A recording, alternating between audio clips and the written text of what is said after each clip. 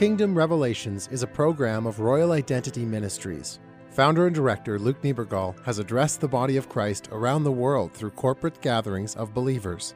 Luke serves the body of Christ as a prophetic voice by developing healthy prophetic cultures where God can move and speak. Welcome to Kingdom Revelations.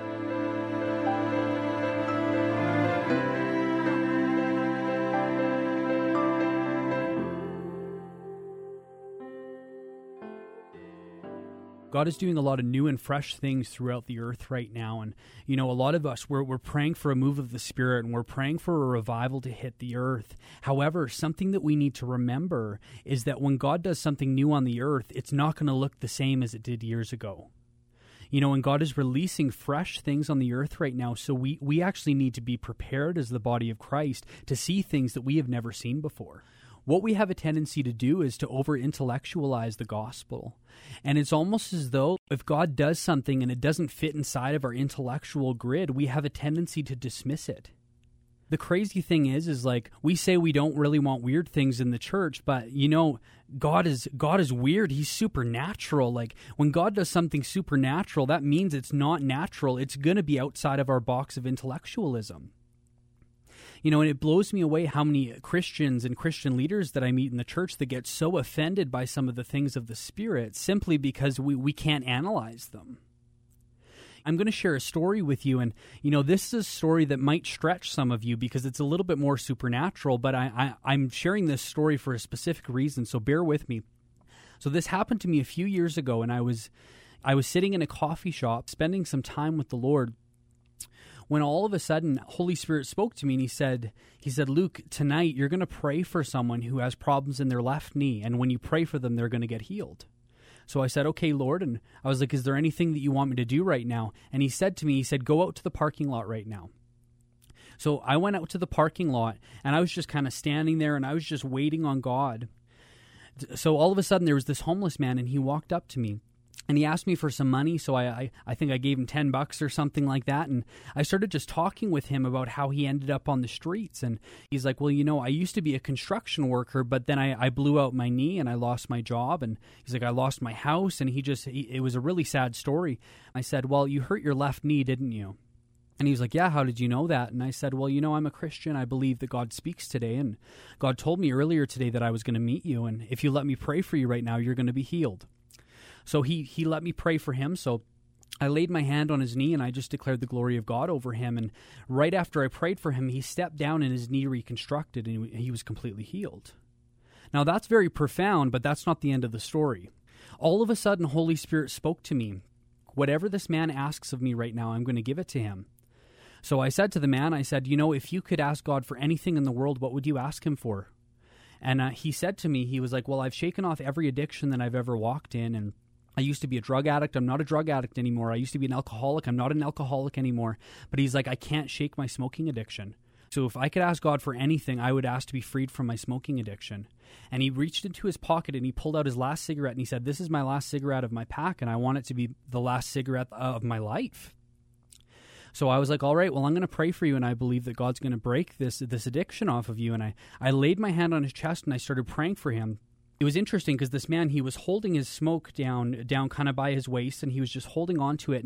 But something in my peripheral vision caught my eye, and what I saw, no word of a lie, I saw an angel standing in this parking lot, inching towards this man. And I was watching this, and I was like, man, what is going on? Like, this is bizarre.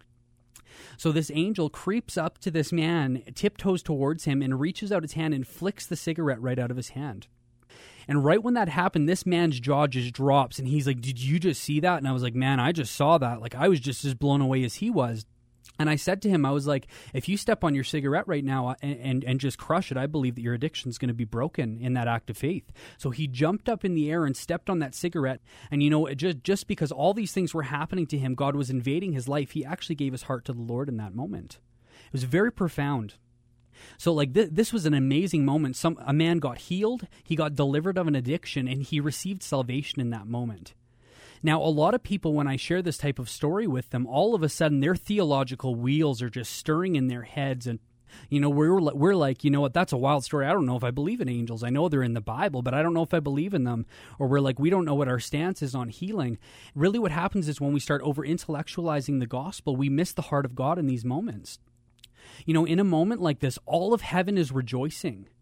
All of heaven is rejoicing. The angels are worshiping. Jesus is probably laughing with joy. The Father's probably dancing over this situation, you know. But really, we're caught up on theological issues.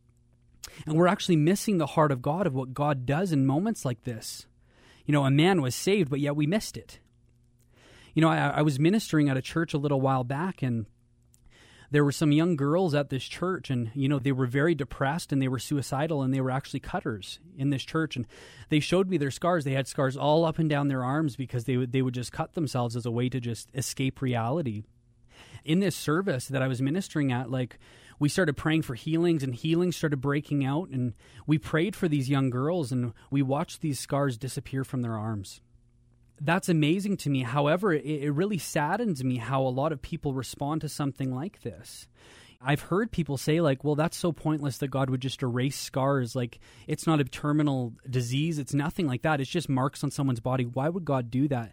But you know why God does that? It's because it's not just marks being erased. It's a heart being healed. It's a heart being healed, and we can't over-intellectualize these things because we actually miss the heart of God.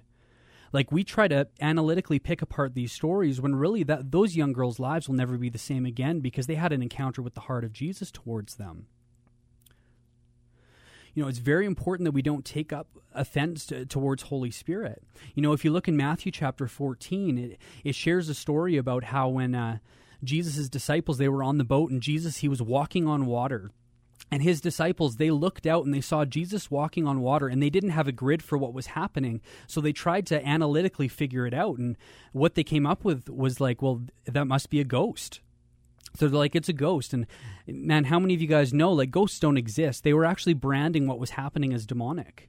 So this was a manifestation of the Spirit of God, but yet the disciples who were the closest who walked with him, they looked at this manifestation of the Spirit, and they didn't have a grid for it, so they branded it as demonic.